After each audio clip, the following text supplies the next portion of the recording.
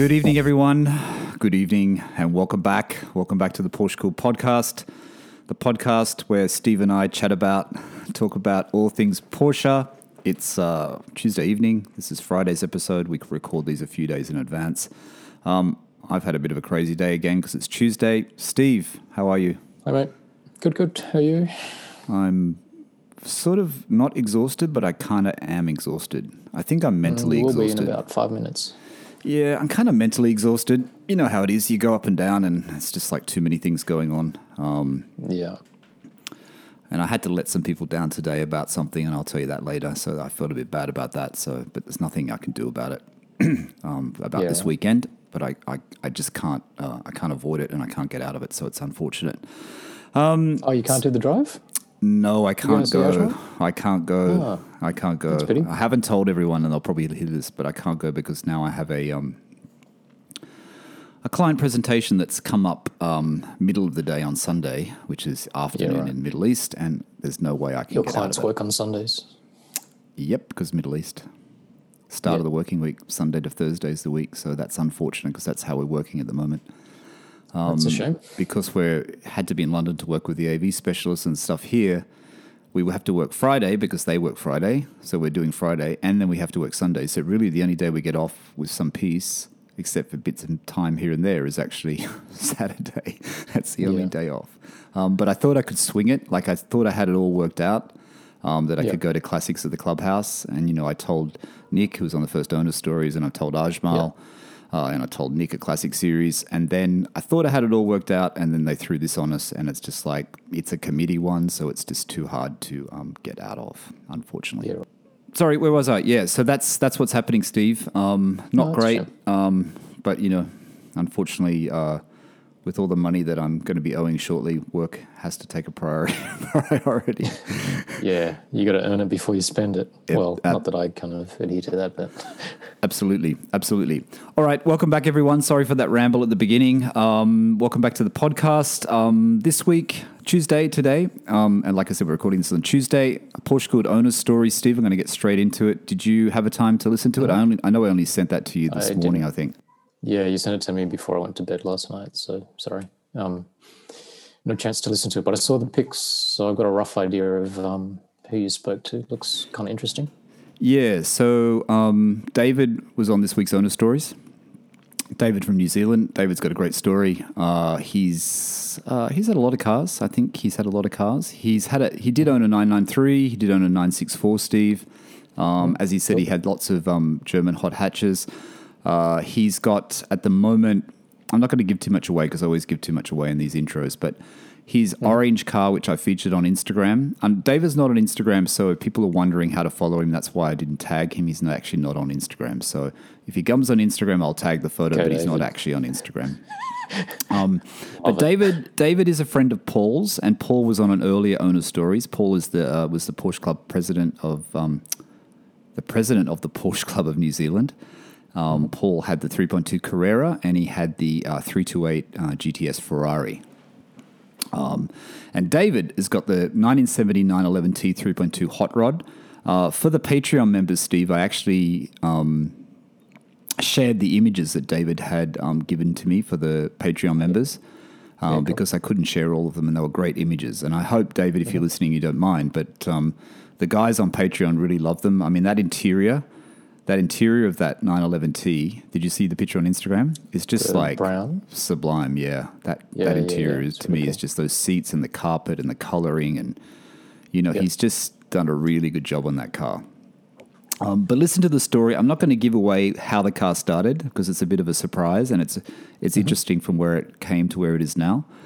He's got that 911 SC Sport, Steve, in red, and cool. I'm not a big Guards Red fan, as you know.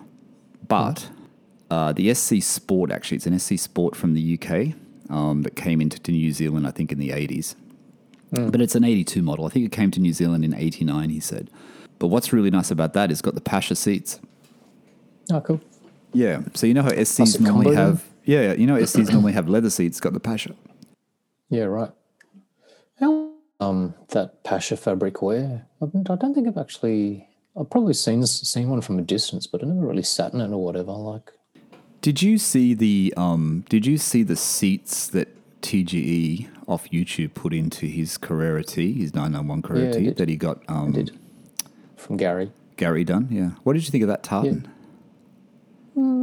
It's all right. I've got kind of tartan Pepita fatigue a little bit. So I like the Pepita. The tartan, I don't know, I'm not a big fan of the tartan. Yeah, I'm not.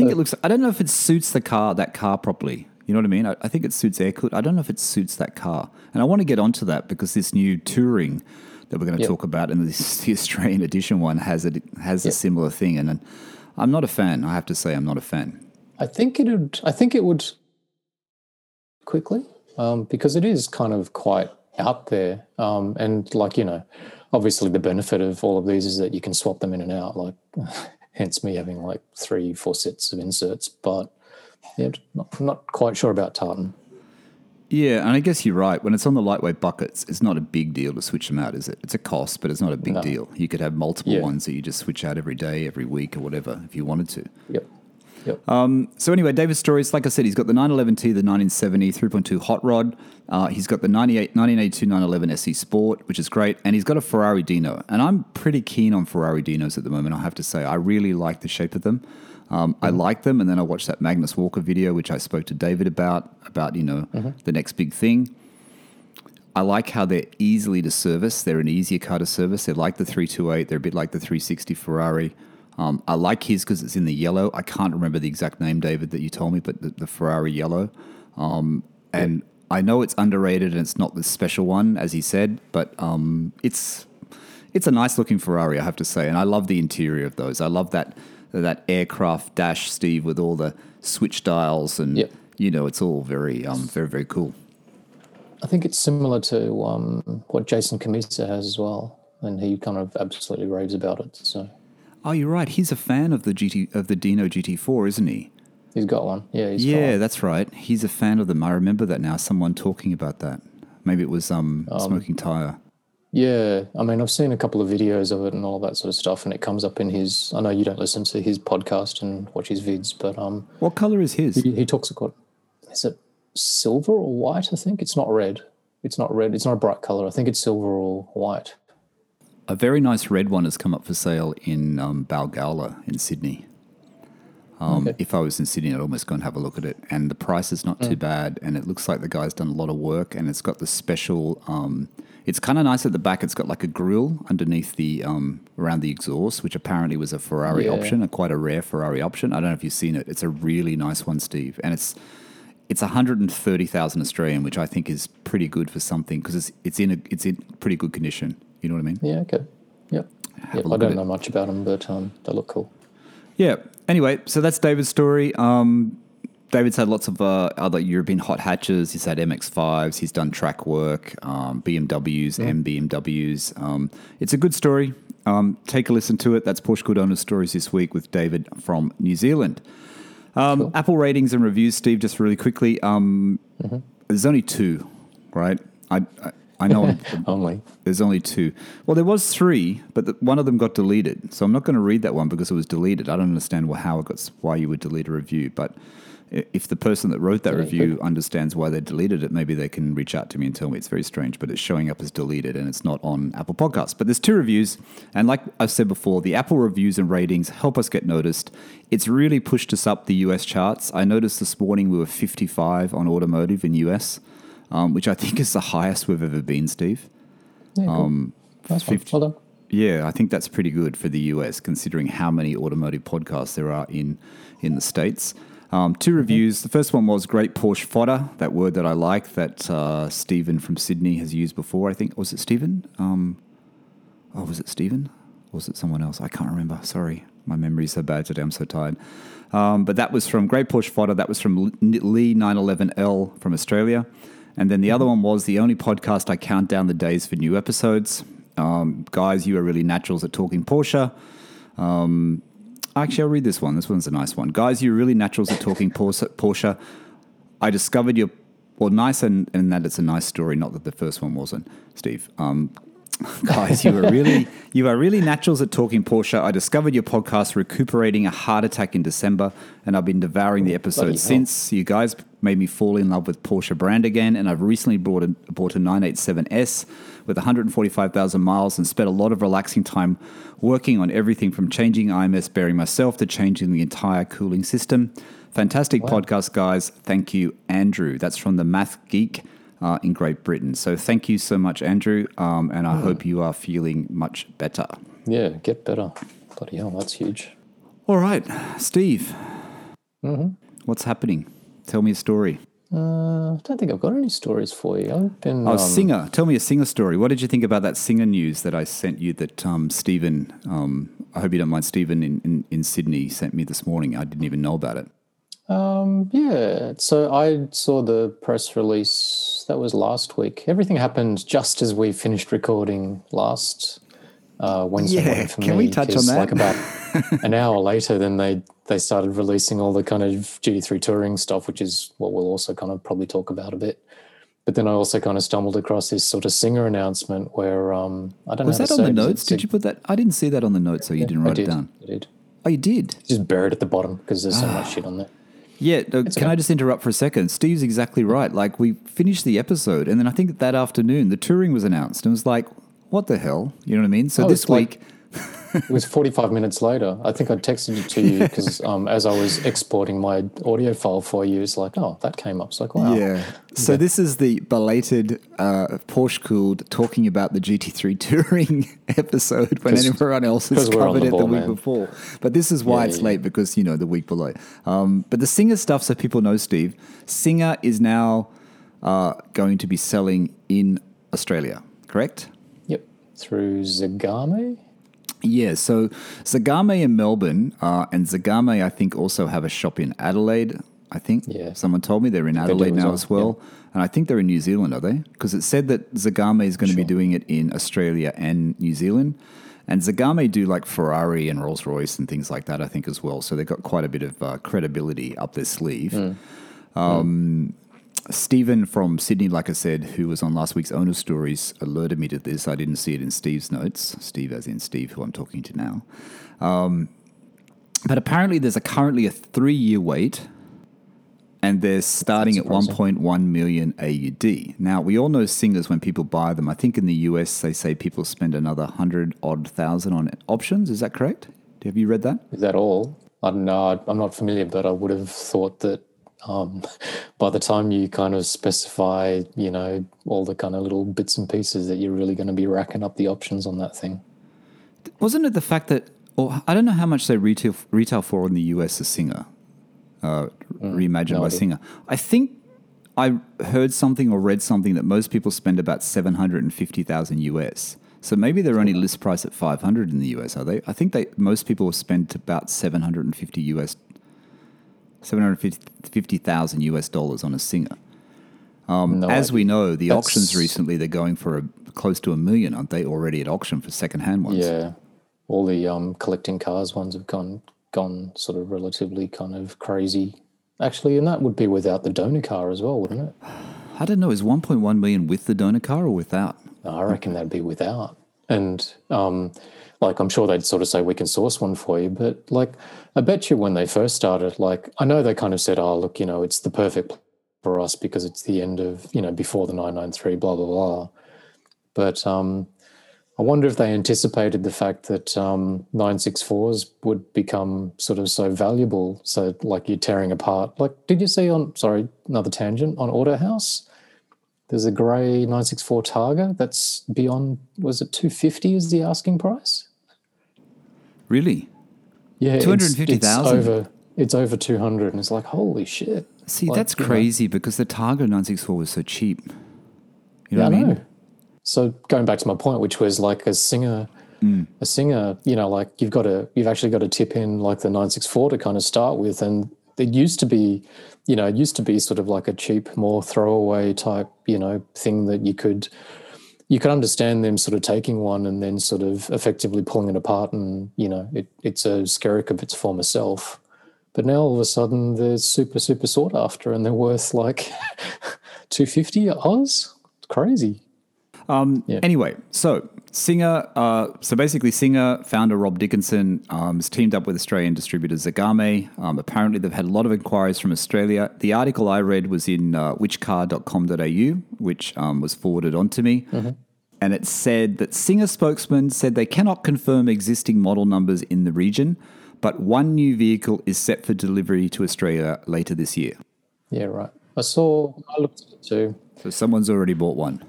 I think I went to Singer's Instagram, and then the New Zealand North Island Commission had been completed. It's sort of like a olivey green colour.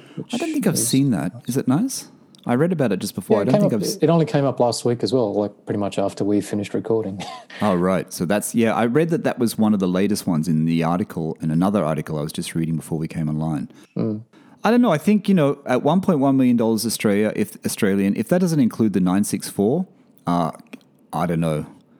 If Singer can get you a 964 from the US, it's probably still cheaper than getting a 964 from Australia, right, Steve? But they'd be just as dear over there than they would be here, right? Depends on what state it has to be, I guess. I mean, I've seen some at Beverly Hills Car Club, but they're still like 80,000 US for not a great one. Not a great one. Yeah, right. So maybe that. Yeah, no, it's weird. I think it's a good thing. It'd be good to see them on the road in Australia. I haven't seen one in the flesh. Have you? No. I'd love to kind of see one. I'm sure it's special as. I bet you it looks like $1 million. Yeah, I bet it does. I don't know. Be crazy, the insurance on that. And also car related and knob related. Back to the knob again from last week. Steve's knobs. The guy on YouTube, that 911 guy. He had a video. Sorry. He had a video yesterday. Did you see it? I did. With the Momo steering wheel that he put in his 996. I quite like that Momo Mod steering 7. wheel. Yeah. Yep. Mod 7 steering wheel, the Momo one. That's quite a nice wheel, huh? Yeah, but if you're in Australia... You can't do it, can you? In Australia, you can't do it because you're removing an airbag from... so you would be completely fucking your insurance and all that sort of stuff. Yeah. And I read an article, and I'm not sure how he did it either. Because I read an article that even in the UK, you have problems when you get your MOT and when you get registered, when you have that in a car that's had an airbag and you've removed the airbag. Yeah, you can't remove safety devices kind of thing. I don't know, like maybe there's a year kind of thing for it. Like maybe once it goes past a certain age. Don't know. I actually always wondered whether an airbag would actually kind of work after, the explosive device would work after 25 years. Because it's the same, like 964s, it's common to swap. The later 964s were the first Porsches to come out with airbags, but you see like tons of people kind of swap it out for a prototype or Moto 7. Yeah. And they look great. What's the difference between those two wheels? Do you know? Not sure. Does one have more dish on it? I thought everyone had the Prototipo one, but he reckons the Mod 7 was the better wheel. Maybe that's got more dish on the spokes. They look very similar because they're very simple. They're cool. They're way cool. Yeah, they're pretty cool. So basically you can... so I like what he did with the green marker, and he changed the Momo to green. I thought that was quite cool. And then he got the puck. Yeah. The puck you can get from Design 911 or wherever, the horn puck with the Porsche logo, which you can buy separately. But, I mean, I guess, if you've got an air-cooled, it makes sense to do it because, earlier air-cooleds didn't have an airbag, so it wouldn't make a problem in Australia, right? You're just changing a non-airbag to a non-airbag. But for our cars, you can't do it. So after that, of course, when I realized I couldn't do it, I started looking at the GT3 RS wheel again on nice. on Suncoast for what is it, $1,300 plus the cost of the airbag in Australia, whatever that would be. So I was getting tempted by that because I was so annoyed about spending all this money on this property situation. I thought I'm just going to go and buy something that I can enjoy. That you can enjoy. Really expensive. What about the knob though? Did you? So the knob is what I wanted to talk about because he got that from Stuttgart Klassiker. Which he obviously got the rod from Stuttgart Klassiker as well, which I'm thinking is the same rod that's on the copolymer black one. It looked like the same. And you see the point he made? Because he got the wooden knob, which are the knobs, which I swear are made by the Dave Mason. I don't know if they are or not. Maybe I'm getting confused. But I thought he sold the Stuttgart. They're not? Because the Stuttgart Klassiker, and Lee Sibley mentioned it in his video, because I looked at that. Skateboard material. Yeah, and I don't think the Dave Mason guy Okay. does it. I think he sort of uses sort of like finer kind of timber and stuff like that. So, Okay, but anyway, I'm hesitant to buy the Stuttgart Klassiker one now, and that's why I think the Lathework ones like you're getting, I'm going to buy that instead and get Just it wait and shorter see. because you heard what he said. He said that was a bit high. too tall, yeah. The shift was too high, and it made it feel like it was a longer throw, even though he had the short shift kit. Yeah, I'm So that's a problem. I'm sort of 95% sure, but I don't want to sort of, not that many people listen to this, but I still reckon that Stuttgart Klassiker thing is sourced from A lot of people listen to Latheworks. this. You should see our numbers. Let's You not should get see into our that, numbers. mate. Seriously. But yeah, and like I don't know what you think, but not only it was interesting that Lee Sibley actually said that in terms of the height sort of changing the kind of feel for it, but I reckon the proportions are all out as well. The size of the wooden knob compared to the height and the diameter of the rod itself doesn't look. Didn't look right the to me. ball thing looks way too small. Yeah. So I reckon it's all. I'm kind of because that was one of the things that I was worried, inverted commas, about with even the one that I've ordered from Latheworks but it looks like the proportion of the black copolymer ball compared to the actual kind of rod itself doesn't look as out as what it did on Lee Sibley's one. Yeah. No, I think from what he said in that video, that kind of confirms to me that I cannot get the Stuttgart Klassiker one. So Nick, if you're listening, I wouldn't get the Stuttgart Klassiker one either because I think it's too tall. So I think the Latheworks one is a better idea. And in the Singer brochure that Stephen had sent me this morning, Steve, which I did share with you. Yep. Did you notice You the can get gear that knob they online. I've used? seen it. Did you notice? Sorry. I think you can get that online. I think I've seen. Oh, you can. Seen it on their website. Yeah. Did you notice the shifter knob on the Singer? Which one? It looks like the copolymer. It's the black one. It looks almost the same. Oh, yeah. It's always been an option. But There's it's always black been with an option. But it's black with white paint, and I know you took the silver paint option. Why did you take the silver paint option for no, the I gear switched markings? mine. I switched it. Back I to went white? from silver to white. Yep. Yeah, white looks better. I think you were wrong with the silver. I just didn't want to tell you. Yeah, no, I switched it because I don't know. I always sort of thought maybe silver would look a little bit more special, if you know what I mean. But But the white stands out don't at the know why. night, so you can see it when you're changing gears. yeah, isn't it like because that type of gear knob sort of sits on old Alphas and stuff like that as well. But does the Singer one have like a little insert on the top of it? I think so. I thought it had a is groove the or lathe- something. Didn't have a groove around the top, the Singer one. I think it. I don't have Does it it in front have of sort me. of like a laminate over the top of it? I don't know. Like the I'm not Latheworks sure. one that's on order has like a groove that looks like, there's like a literal kind of cap over the top, but it's just a groove that's etched into the actual knob itself. Anyway. Right. No, I think I'm definitely going to get one. I do want one. So, but I think it I'll let has you to know. be, as much as I did like the idea of getting one from the UK from Stuttgart Klassiker, I think it has to be the Latheworks one. And the 1 inch shorter like you've got. Once you've got yours fitted in your car, then I'll know for sure.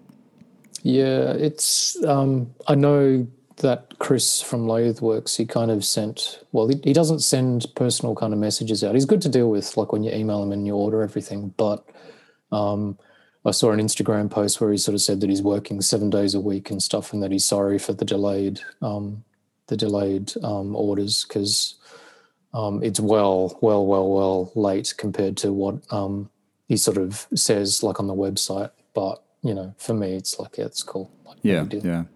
I just want to go back. We're talking about interiors on Porsches. I just have to go back to Stephen that's on this week's Owner Stories, actually. Oh, sorry, David that's Yeah. on this week's Owner Stories. Sorry, David. That interior, you know what I mean? Like when he sent me the photos, I had one photo and I couldn't see it properly, but I really like the idea. Think about getting a 912, and that interior, that those seats in that tan leather, Steve, with that neutral ecru type natural carpet and Yep. I mean that Just interior. looking at I know it, it's Singers cool. are fantastic, but for much less money, you can do an interior like that and restore your 911 or 912 and do that interior, and it just looks absolutely amazing. I think Yeah, it's kind of got like a it's got a bit of patina to it, sort of thing. So it looks patina. It Yeah, looks I kind of know. good, and this has got like the prototypo wheel and all Yeah. that sort of stuff. Yeah, It's he's done very, it. But that interior is just so very special. elegant. Like, I know a Singer is worth a lot more money, right? Than obviously David's car. I don't know how much David's car cost to restore, but sitting in David's car, it would be just as much of an experience, don't you think? Like when you look at that interior, it feels to me like it's a special place to be. Yeah, it's different. I don't think you can really necessarily compare the two because a Singer really is like effectively like a brand new car. It just looks like an old thing, whereas Yeah, this true. Blackwood is a properly old thing, which would smell and all of that sort of stuff. But it looks, it doesn't look kind of grotty and sort of tired. Yeah, I know. It's very nicely It done. looks very nice. What else has been happening, Steve? Did you go for a drive in your 997 GT3 that's appreciating not. by the second? I did not. I haven't done anything. I've been homebound because the weather was awful. I wasn't so well. My daughter and my wife weren't so well, so yeah. So no driving. No, but there's a possible drive on the cards. Marco reached out to me last night. So maybe this Friday or Sunday, depending on how our work commitments are. Maybe Friday's a better day to go, isn't it? Less traffic. Depends. Sort of depends on where we're heading. Has Marco added anything to his car? What's he done? He bought a kit. He bought a kit that sort of helps with the often faulty spoiler rams. So I think he's okay. got to fit that. Don't know what else he's done. He did the tires a while ago, which we Yeah, already you said spoke that. about. How your tires are okay though, right? You haven't really driven it, so you don't. But no issues with the Pilot Sport 4S. No, none at all. They're pretty good. They're, Yeah. for the way I drive, I'm sort of more than happy with it. So pretty good on my books. What was I going to tell you? Last week we were having the conversation about my dilemma about what I was going to do with my 997. Whether I should, did you go I'm further? splitting the services and I'm doing that. Stephen in Sydney, who I've been chatting to, he agreed with you and said just go to Autohouse and just get it all done at once. Don't waste any time. No. And then just drive it. Don't whinge that you haven't done things or not done things. Just get it all done at once and then go and drive it. He even said that even for the front damage on the front spoiler, that Autohouse worked closely with Atlas. And he said, you could they just do. leave it with them and they just take it to them and fix it while it's there. true. So you could just leave it there and just get everything done. Absolutely true. Good point. Like, because I reckon your car's going to be off the road for a little while, and you're better off doing it that way. Like, not that I'm a mechanic, but I'm going to take a wild guess that the thing that they hate the most is somebody kind of wanting all of this stuff done, being really fussy, and then wanting it done in 2 days, kind of thing. Yeah, Like, no, that's why I want to give them a few weeks to do it. You know what I mean? So I'm trying to get which it is there. why I sort of think that if you can kind of get your car before you actually kind of come back, as well, would be ideal. Yeah. No, I think that's a good idea. I can help you with that. I think that's what I have to do. I mean, I don't know whether they can pick it up to make it easier or I don't know, but I think that's what I have to do. I have to get it there maybe, I don't know, beginning of October. We won't be out of quarantine in Australia till the end of October. We arrive back in Sydney on the 14th of October or something. So, I forgot about that. yeah. But you can, So then can we you got drive in quarantine? That doesn't really What do you mean work, drive? does it? We're stuck in a hotel. Can't go anywhere. Oh, yeah, sorry. Of course. You can't do Yeah. anything. You're stuck in a rat-infested, dust-ridden, stinky hotel for like 2 weeks, courtesy of the Australian government, and pay them $3,000, $4,000 for it. What was I going to say? Yeah, let me know, because I reckon I can help you with that. Okay. With the help of your brother-in-law and myself, I'm sure we can. Brother-in-law. Oh, Adrian. Okay. Adrian. Yeah. I'm guessing the only downside to all of that, for example, like particularly with something like bodywork, is that you can talk to Pierre over the phone kind of thing. But I'm sure, because you've not seen the damage yourself, like you probably want to actually, sort of have a conversation. But the thing about all of this is that I just reckon. I will leave that. I will actually leave that. Yeah, I just reckon because if you come back, you sort of sit in quarantine, you burn two weeks in quarantine, then you've got to do all this other stuff. And then if you lose your car for like another 3 weeks. No, I can't do that. It's I can't. a bit of a wasted I'm gonna need opportunity for you. Yeah. No, I can't. The car has to be almost finished by the time I come out of quarantine. Has to be pretty much ready. I don't mind it staying Then at line it Auto. up.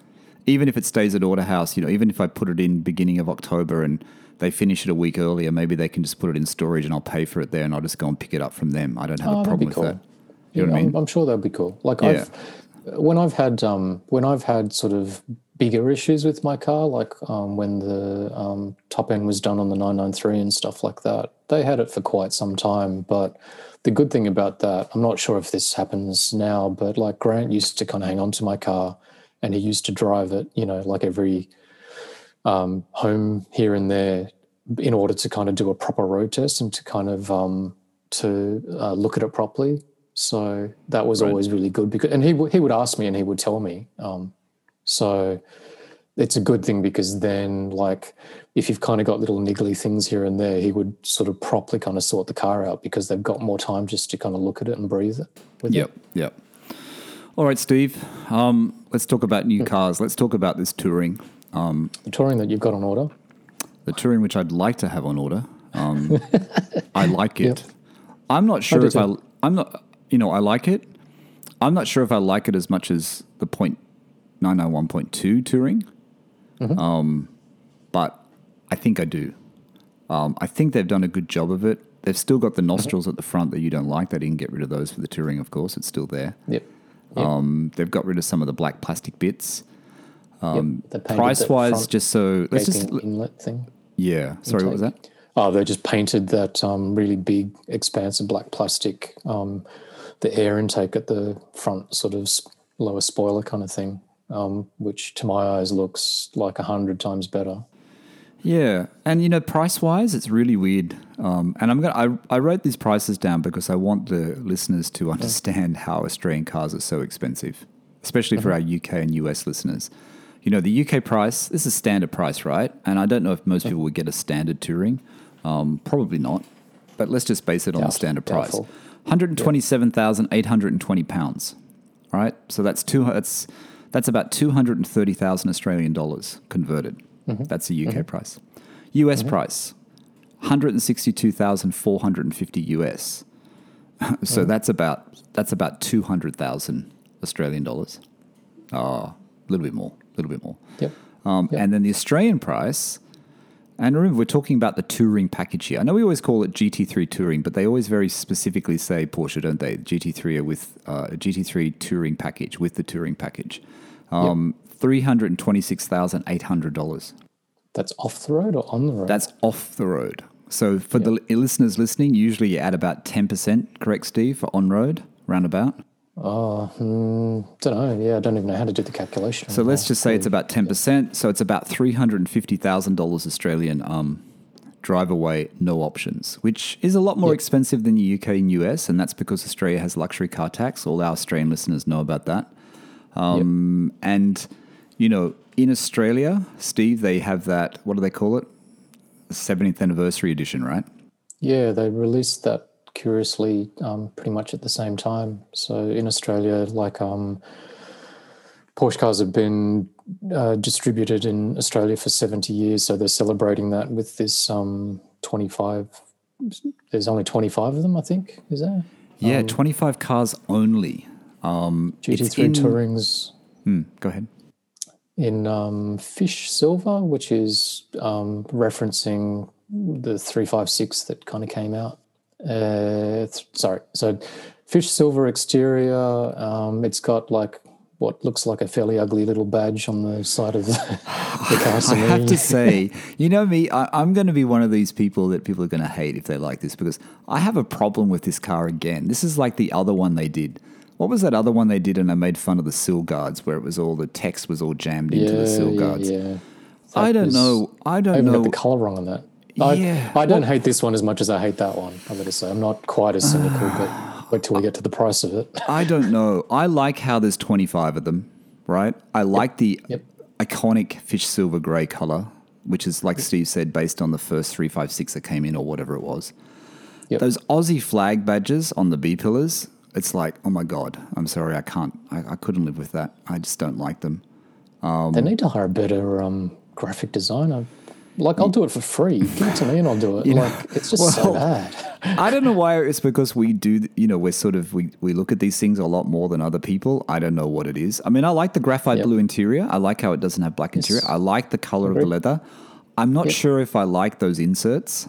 Yeah, I'm very, very lukewarm on that. But I guess it's distinctive. Like that's probably one of the things that is going to make it, like, apart from the fish silver, like that differentiated from when all the other ones kind of come out, I suppose. I mean, I like the crayon detail. The crayon, the marker on the steering wheel, I think is in crayon, Yep. and Yep. and there's the gear shifts of the crayon stitch. I like that. I think it goes well with the graphite blue. Yep. The alloys look okay to me. The sill plates I have a problem with because once again, it reads GT3 70 years Porsche Australia edition. Now, like, how much can you fit on a door sill? I'm sorry, but there's just too much writing on that door sill and it looks wrong. Yeah. It looks wrong. And I know a lot of people get these custom door sills on their GT3, but honestly, don't do it. They look terrible. Those custom door sills, when you put your own name on them and they don't fill out the door sill, or there's too much, there's like your life story on the door sill, don't do it.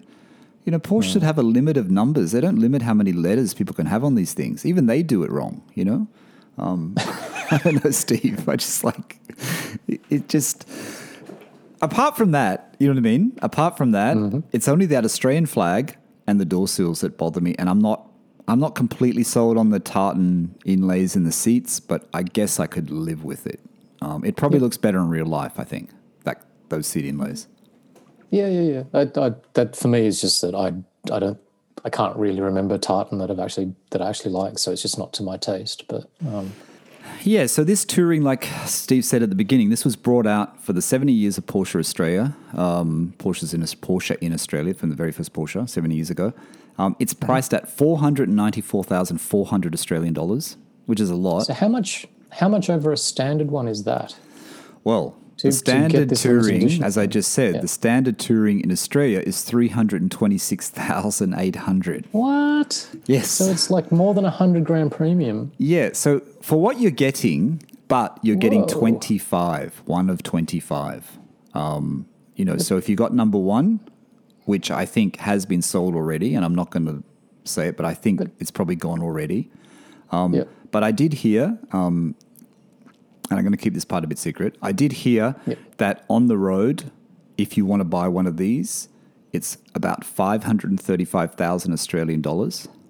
Yeah, these are And $500,000 cars. that includes, that price of in Australia, the 494. Obviously, there's a lot of luxury car tax. Australia charges luxury car tax to protect the Australian automotive industry, which no longer exists, but it's Which still doesn't there. exist anymore, yeah. Yeah, that's $101,000 Australian for the luxury car tax, which is part of that price, and then 25,000 on-road costs. So on-road costs aren't 10%; they're a little bit less.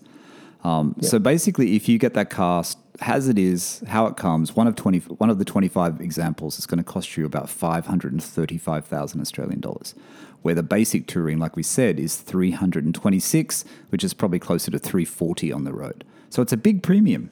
Yeah, and like I was watching, I sort of don't really follow him that much, but what's his name? Matt at Obsessed Garage. Oh yeah. I watched a little video where he was kind of speccing. He's got the option to kind of get a new 992 touring, and he was admittedly kind of going blah blah blah, like he's not going to go over the top with this because it's sort of more like a daily. And even when he spec'd it out in American dollars, like, and not kind of going mental with anything, like no lightweight buckets and all of that type of thing, he still managed to add about 30,000 US on it. Really? So, yeah.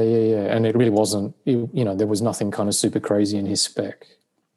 He was fairly kind of Spartan sort of thing. So, Wow. So I don't know, like a touring, like if you kind of were lucky enough to get an allocation, probably would kind of get you to 400 quite easily. And then if you go super mental, like I think you're getting closer to this kind of $500,000.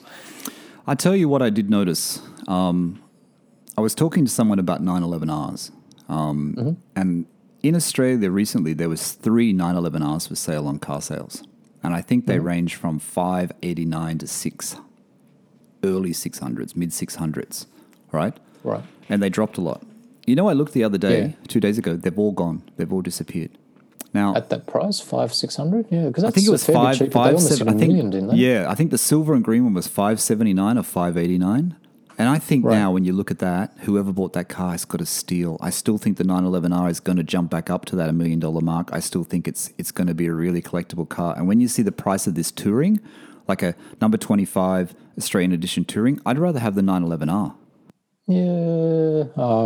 Look, we're obviously talking. Well, for me at least, maybe not for you, but we're talking Fantasyland. I'm never going to be in this sort of position to even kind of consider all of this sort of stuff. But But for me, I really like the 911R. From everything I hear about it, I think if you can get one at that price, it must be a great, great car. I've seen a couple, and I've seen a couple.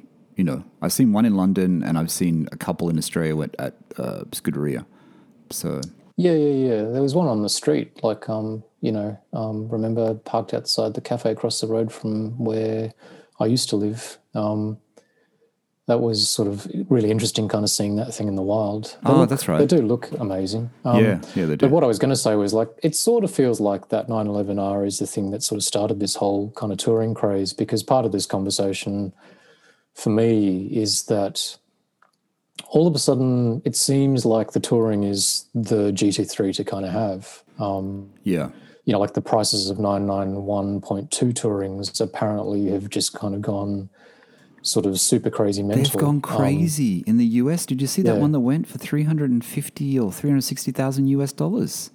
Yeah, and I get it because apparently with a 991.2 they're more scarce, they're sort of a bit more rare and everything, but essentially, even with this kind of generation, the list price is the same. Apparently, there's not a great deal different in terms of the spec. There's all this speculation that the suspension was going to be softer on the 992 Touring, but AP and Frank Volliser kind of said on Instagram that they're exactly the same, and they don't really get what all the kind of kerfuffle is about. Did you like the green one that AP was driving with that new gold wheel, whatever they call it? They don't call it Arum, they call it something else. What do they call it? Yeah, Neodyne, is it? Neodyne, is it? Gold. Yeah. Yeah, I like that. I like that spec he was driving. That was pretty cool, the green one.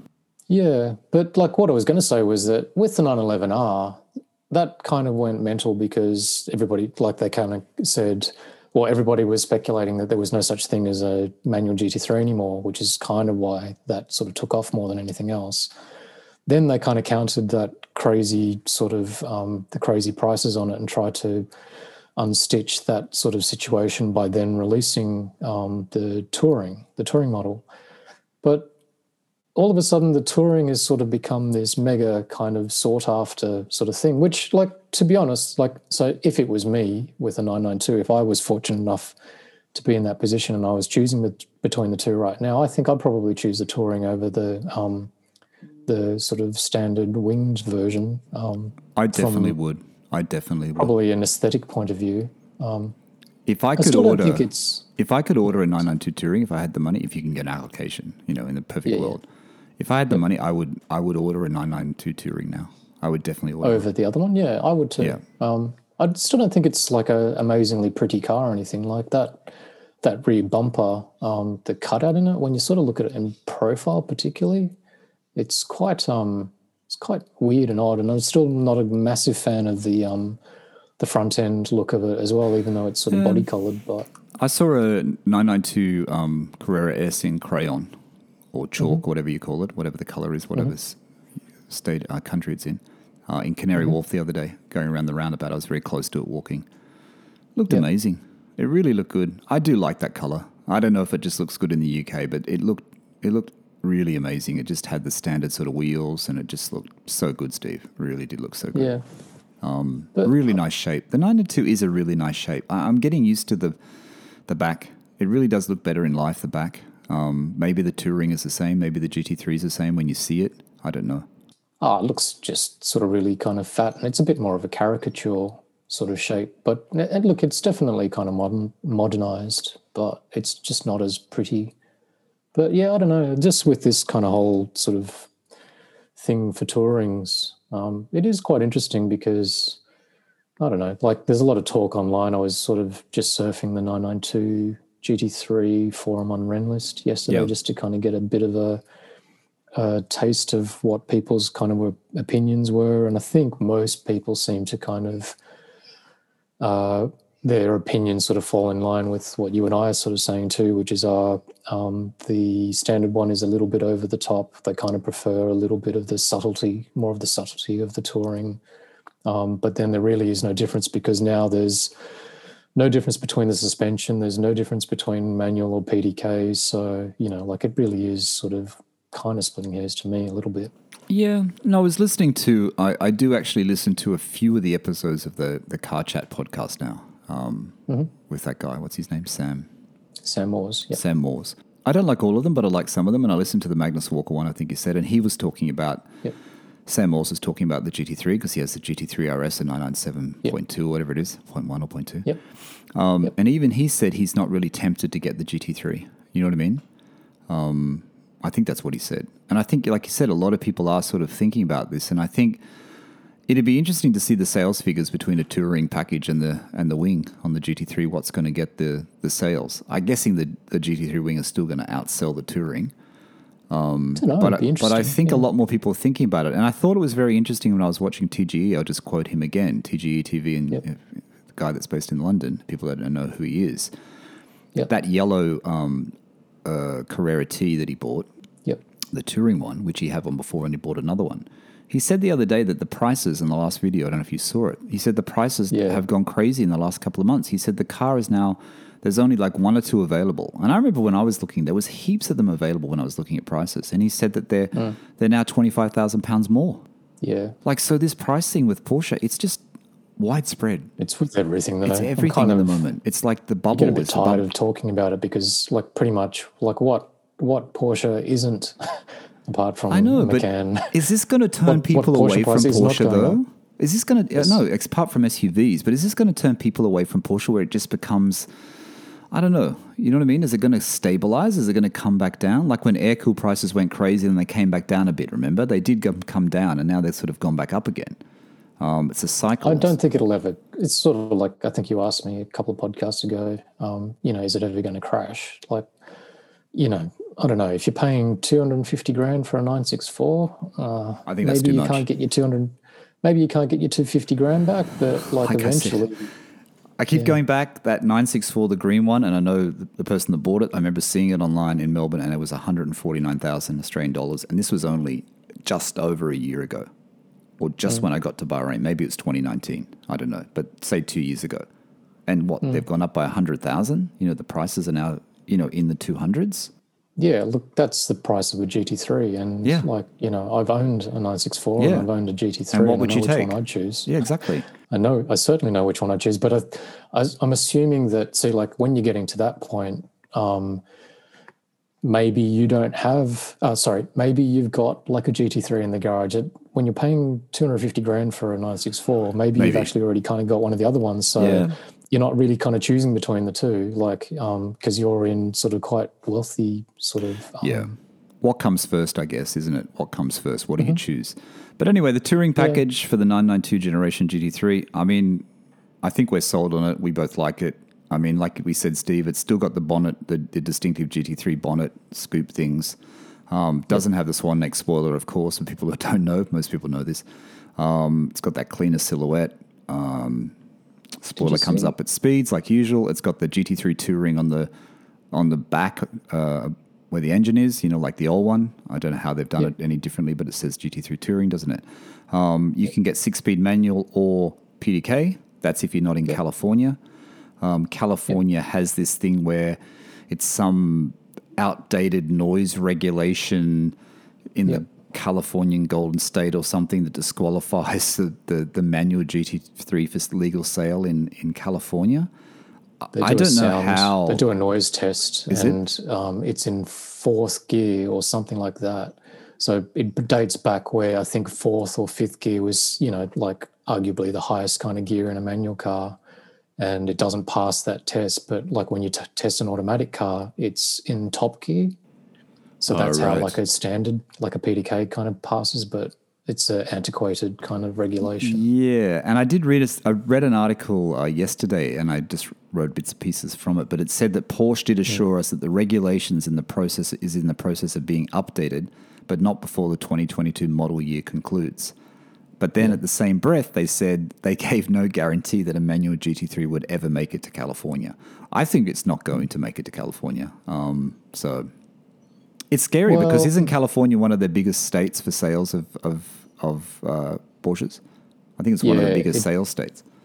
I'd say so because there's such a massive car culture there. But then again, when you sort of read some of the chatter online, a lot of the guys in California, like, because that's where, Matt Farah and Johnny Lieberman and all those guys are kind of based, they sort of joke about the fact that half the kind of expensive cars in California are, is it Montana plates? Because the tax reduction or whatever. Yeah. So like most of the cars actually. So I guess you can just buy it in Montana and drive it in. Yeah. So heaps of the kind of people that probably can afford to buy these cars have these little loopholes anyway. Like tons of people driving around on Montana plates and other kind of plates anyway. Yeah. Anything else about the touring? No, I was just going to sort of say, like, just in principle, this kind of touring thing. I don't know, like the reverse argument, like where people are kind of going, oh, why would you buy a GT3 if it doesn't have a spoiler on it? Because that's the whole kind of premise of it. Can I tell you why? Can I tell you why you'd buy it? Yeah, you go. Because the touring package matches the regular GT3 for speed. There's no different. Acceleration and top speed figures for the touring package is exactly the same as the Wing GT3. I think it's 3.9 or 3.8 seconds in manual. And I think the top speed was almost, is it 198 or 199 miles per hour or something like that? It's the same. Yep. But none of us ever hit top speed, like, unless we're in Germany on an Autobahn, and even then sounds like it's a bit harder to kind of do. But you know what I'm saying, though? Just because it's got a wing doesn't mean it goes any faster. It's actually the same. You know what I mean? No, yeah. And it's just interesting, the evolution of a GT3, because, like, we're talking, how long has it been around now? 20-something years? 996. So what's that, 20 years? 21 years? Yeah. 22 years. Well, when you 1999. when you think about when it was first released, it really was a homologation kind of thing. Like it was for, like, track guys, motorsport things. So I guess, like you think about the experience my uncle had, where back in those days, like the dealer told him, oh, it's not for you. Because, like they really were kind of going, this car is for people that really want to take their car to the track sort of thing. And it's not like an everyday kind of street car. Then, as it evolved, like a 997 sort of had traction control and those sorts of things. It still was more like a track car, but, like you could drive it to the track, fang around and then drive home again. And it was all kind of cool, no trailering. It had PASM, so, it became more and more kind of comfortable. I'm not sure they really ever marketed it as a car that you could literally kind of daily. But obviously a 991, definitely, because it was PDK and it was far more comfortable and stuff like that. That became sort of like a daily car as such. You could use it daily if you really, really wanted to. And this is sort of technology. I suppose the same thing kind of applies to M3 is probably like the wrong analogy, but it is very sort of similar. So like when you think about it, like a GT3 back in the day really was like the kind of bill-winged kind of track car, but it really has kind of evolved with the times. And I kind of can understand this whole sort of touring thing, but it's just changing. I guess it's just changing, isn't it? It also sort of feels like it back in those days, it was a much narrower kind of market. Like the audience for a GT3 was far, far narrower. And now, because it's become this thing into its own, like everybody kind of wants one, so they've had to make it more accessible, less polarizing, less specific. But even when you bought your car only 7 years ago, it was still a lot narrower. You know what I mean? There was still a lot less people into it. It was the 991 where it all started, wasn't it? It was the 991 that kind of started the push. Look, I like the touring. When it came out in 2017, I think I did a YouTube video, and I think I might have not been so impressed with it. I thought it was a bit, why would they want to do it? I understand it more now, and I think it's great, and I would take one. Out of all the range of the new 911s, and money was no object, I would definitely take the 911 touring package, GT3 touring package. I didn't realize, though, Steve, that the touring package actually came back. It was in Porsche's history from, did you read this? The 911 Carrera RS from model year 1973 That's where touring package came from. I didn't realize that. Yeah, you did, because Did I? that's the classic. Yeah, Is you it? did. The you classic sure? 73 RS. But it was a came touring in, package? I didn't realize it was called touring package. was just similar conversation with 997, where it's got more comfortable seats. Oh, that was it. I don't know what else was in there, sort of slightly modified. It was just a slightly different, because they're seats for touring, for long trips and everything. So, and I would leave in the touring package GT3. I'm guessing you can option it with lightweight buckets. I would keep the standard seats. I wouldn't get the lightweight buckets. I'd get the buckets. I wouldn't. I'd leave it, I think. Yeah. Oh, no, I definitely. Yeah, I don't know. I don't know. You're right, actually, because then you can put the inserts in it. You can get the Pepita inserts. Maybe you're right. I think that one's very specific to people. I think ceramics, and maybe lightweight buckets. That's it. Yeah. The seats are I was just going to say that I think that's very specific to people's kind of body shape. I'm taking a guess that, I'm only sort of, 5'9", if that. I'm 5'9", 5'9.5", pretty sort of skinny. So buckets sort of suit me perfectly. I can fit in it quite well. It's very comfortable. The thing about it is I'm assuming that it is a little bit harder to kind of get in and out of the car, but there's a trick to it. Yeah. It's the same as any You rest Porsche. your hand on the door sill. Yeah. Yeah, you rest your hand on your door sill, you push up with your arm, and then you don't rub against the bolster. It's not that bad. I know, you told me that, and I do that all the time now. I do that all the time. It's the easiest way to get out of my car, even when I get in. Cause, a lot of people complain about how impractical they kind of are on an everyday scale, and I don't really sort of think that, but maybe I'm a bit more kind of careful or whatever. So you're probably right. It's probably good. You get manual though, right? You wouldn't get PDK. Yeah, has to be manual. No, I think it's good. I think Porsche's done it again. I mean, like I said, if you can get an allocation, which you probably can't, and then you still have to have the money to pay for it. So anyone that gets one, I think, has got a great car. That's for sure. But it's interesting. This touring package, Steve. Prices are going crazy, like you said, for the 991.2. The demand for this is going to be crazy. Even the 911 Carrera T, entry level, that special one which people overlooked. The prices are going up on that. And then the 911R we know is going to go back up in price again as well. So it's, it's look what happened to the Sport Classic 997. No one wanted them, and they were sitting there for low money for quite some time, and then they just went crazy. Yeah. What color would you get? GT Silver. You did? It's quite cool. I quite like it. You know what? In Australia, I just tell the listener, there's a couple of 911 Carrera S's for sale in Australia at the moment. Have a look. Mm-hmm. I think there's one at, it could be at Scuderia, I don't know, and there's a private sale. There's a lava orange 911 Carrera S. Mm-hmm. There's a Miami blue 911 Carrera S. Mm-hmm. And then there was another one I saw. But I don't know why that Miami blue in just the standard 991.2 Carrera S looks really cool. It's just just nice not to see it in a gray, white, black, It's just, I don't know. I think the blue's better than the orange. I think the blue really suits it. It just makes it a little bit more special. You know what I mean? Speaking of orange cars, I don't think it was lava. There was a picture online of a standard 992 GT3, the new one, but somebody took the wing off it. It was orange, the orange one. Did you see that? I didn't see it. It looked quite good. So somebody had basically kind of taken the swan neck wing off, but it's still got that little kind of ducktail spoiler lip, and it actually looks quite cool. David's orange is nice. I think he said it was Signal orange. Signal? Okay. Yeah, I think so. I think that's what he told me it was. I just want to do one thing before we go, Steve, because we're almost at the end. Mm-hmm. I just want to do a shout out, Steve. I did a post on my Instagram on Porsche Cool. If you haven't been to Porsche Cool before on Instagram, go across and follow.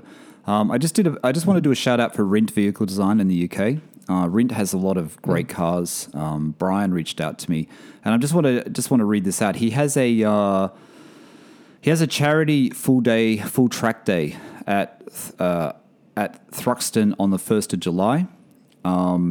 It's for charity. And it's on the 1st of July. You have to contact him. So I guess the best thing to do is go to Rindt Vehicle Design on Instagram. If you go to Rindt Vehicle Design on Instagram, just send him a DM. But it's a track day in aid of skin cancer, July the 1st, and it's at the Thruxton Circuit. 1st of July. It's limited spaces, Porsche only event, and that's on. He asked me if I was going, and I said, no, I have to work. So that's just a bit of a shout out there because I really like Ring Vehicle Design. I love the cars they have. And I know that Simon Jessup, the photographer in the UK that I speak to, he takes a lot of photographs for Brian, and I think that's how Brian heard about me and reached out to me. So just wanted to say that. And I noticed they're working on TGE's. Yeah, the Targa. That was a bit of a mess, wasn't it? It looked like it was a good example, and it had so much rust in that car. Yeah. Yeah, well, it just kind of goes to show you can't really sort of, just because you can't sort of see it visually. That's the problem, isn't it? I'd never seen that type of sort of thing on restoration, like the metalwork. That French guy sort of doing his craftsmanship on sort of cutting, bits of panel out and then sort of shaping and everything. He was doing a good job, wasn't he? He was doing a good job. Did you hear that on cool. Spike about Zuckerman talking about his Speedster, how it's been with Will Hoyt restoration in the US for 4 years? But did you hear what it was? It wasn't really Will Hoyt's work that was holding it up. It's there's only a handful of really good metalworkers. Did you hear that? Oh, okay. And he said the metalworking is really like such a specialist thing, and there's only a handful of them. So you're booked in. But if someone more important comes in above you, then they'll just take your spot. So a lot of the waiting time. Who's more important than Zuckerman, apart from Seinfeld? But a lot of the waiting time is for the specialist body workers to that's just crazy. Imagine having a car 4 years. 4 years in restoration. Well, luckily for Zuckerman, he's got like 4 million other cars. And the price has gone up probably double since he bought it as well. You know what I mean? And you have so many other cars. I was thinking about... He's got plenty of other nice cars to tool around in. Oh, he's got so many. I was thinking about the colour in the GT3 Touring, Steve, before we go. Yep. I've got this thing for Dolomite. Is it Dolomite Silver at the moment? I don't know why. I think it was from Jerry Seinfeld talking about it. And I still really like that blue. And I like it in the GT3 with the wing, actually. Genetian, is it? Gentian? Gentian blue metallic. I really like... Genital blue? You mean genital blue? Genitan blue metallic. I really like that. I like it with the black, satin black wheels on the GT3. If you go to the configurator and put it in, it looks pretty special.